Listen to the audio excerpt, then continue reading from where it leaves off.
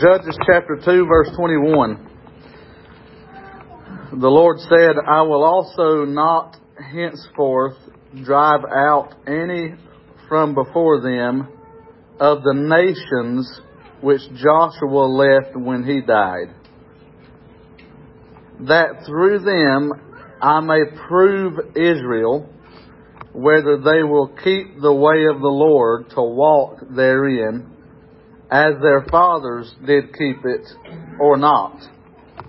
Therefore the Lord left those nations without driving them out hastily, neither delivered he them into the hands of Joshua. Very interesting passage of Scripture, and I'm titling this, Useful Enemies. Useful Enemies. God is neither intimidated nor in less control because of the presence of His enemies.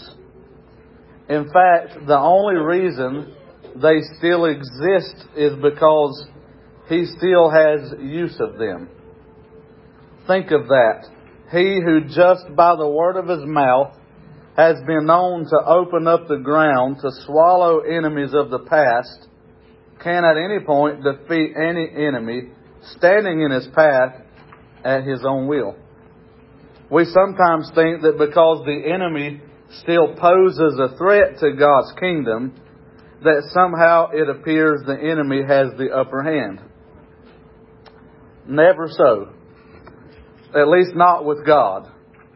Oh, sure, we who are made of dust are weak in the flesh, and sometimes get backed into a corner by our enemy.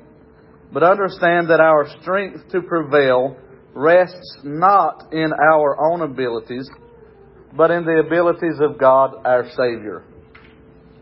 Looking at our text, you might call these nations God did not drive out, useful enemies.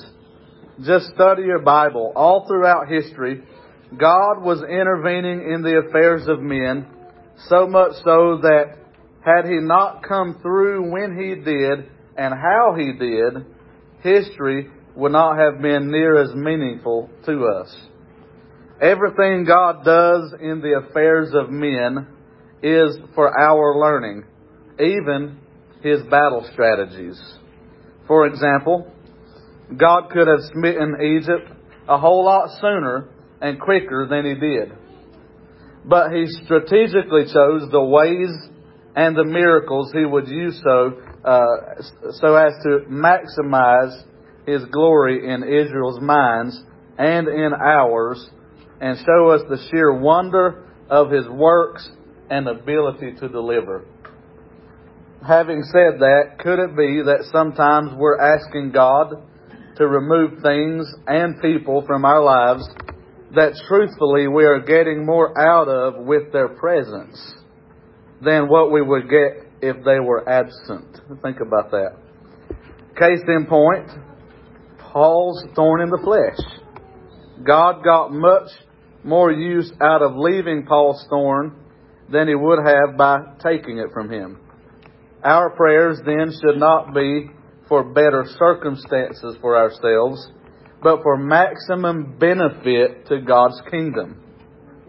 Is it better for us that God completely drives out our enemies, or that He sets up a table before us in their presence, allowing them to exist, if for no other reason than to be powerless in their existence, and therefore bringing maximum glory to God? Isn't that wonderful? So don't worry, there will be places and times that God will remove the thorns. He will remove the enemies. He will change the circumstances. But I just wish to point out that regardless of whether or not He does, it doesn't change who He is. Amen? Or how powerful He is whatsoever. He might just be getting some use out of your enemies for a little while longer. So regardless, trust the Lord. Amen. And I hope that speaks to you today. Sometimes, even in the world in which we live today, when we see so many things in the world that seem to pose a threat to our religious liberties, our freedoms, etc. Sometimes we wonder, Lord, why do the heathen rage? Why do you allow people to exist when they have nothing but evil intended for mankind? And sometimes we feel overwhelmed. We feel like the end is near because there's nothing we can do. We're powerless to remove that enemy ourselves. But this is a good reminder to us that God plays His enemies like a puppet. And there is a reason.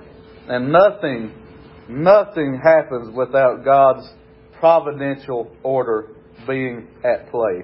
And so trust the Lord even when you can't see how it all's supposed to work together. Because I'm glad that God don't have to function at His highest based upon my understanding of His function. Amen. If God could only operate when we understood Him, He would never function. So just trust Him. He knows what He's doing. Amen. And so I hope that's a word of encouragement for you. Continuing the theme of spiritual warfare. Hey, don't get frustrated with the presence of your enemy. Just trust the Lord, and He'll see you through somehow, some way. He'll turn it all around, make it work together for His glory and for our good, according to Romans 8:28. Amen. So, praise the Lord for that.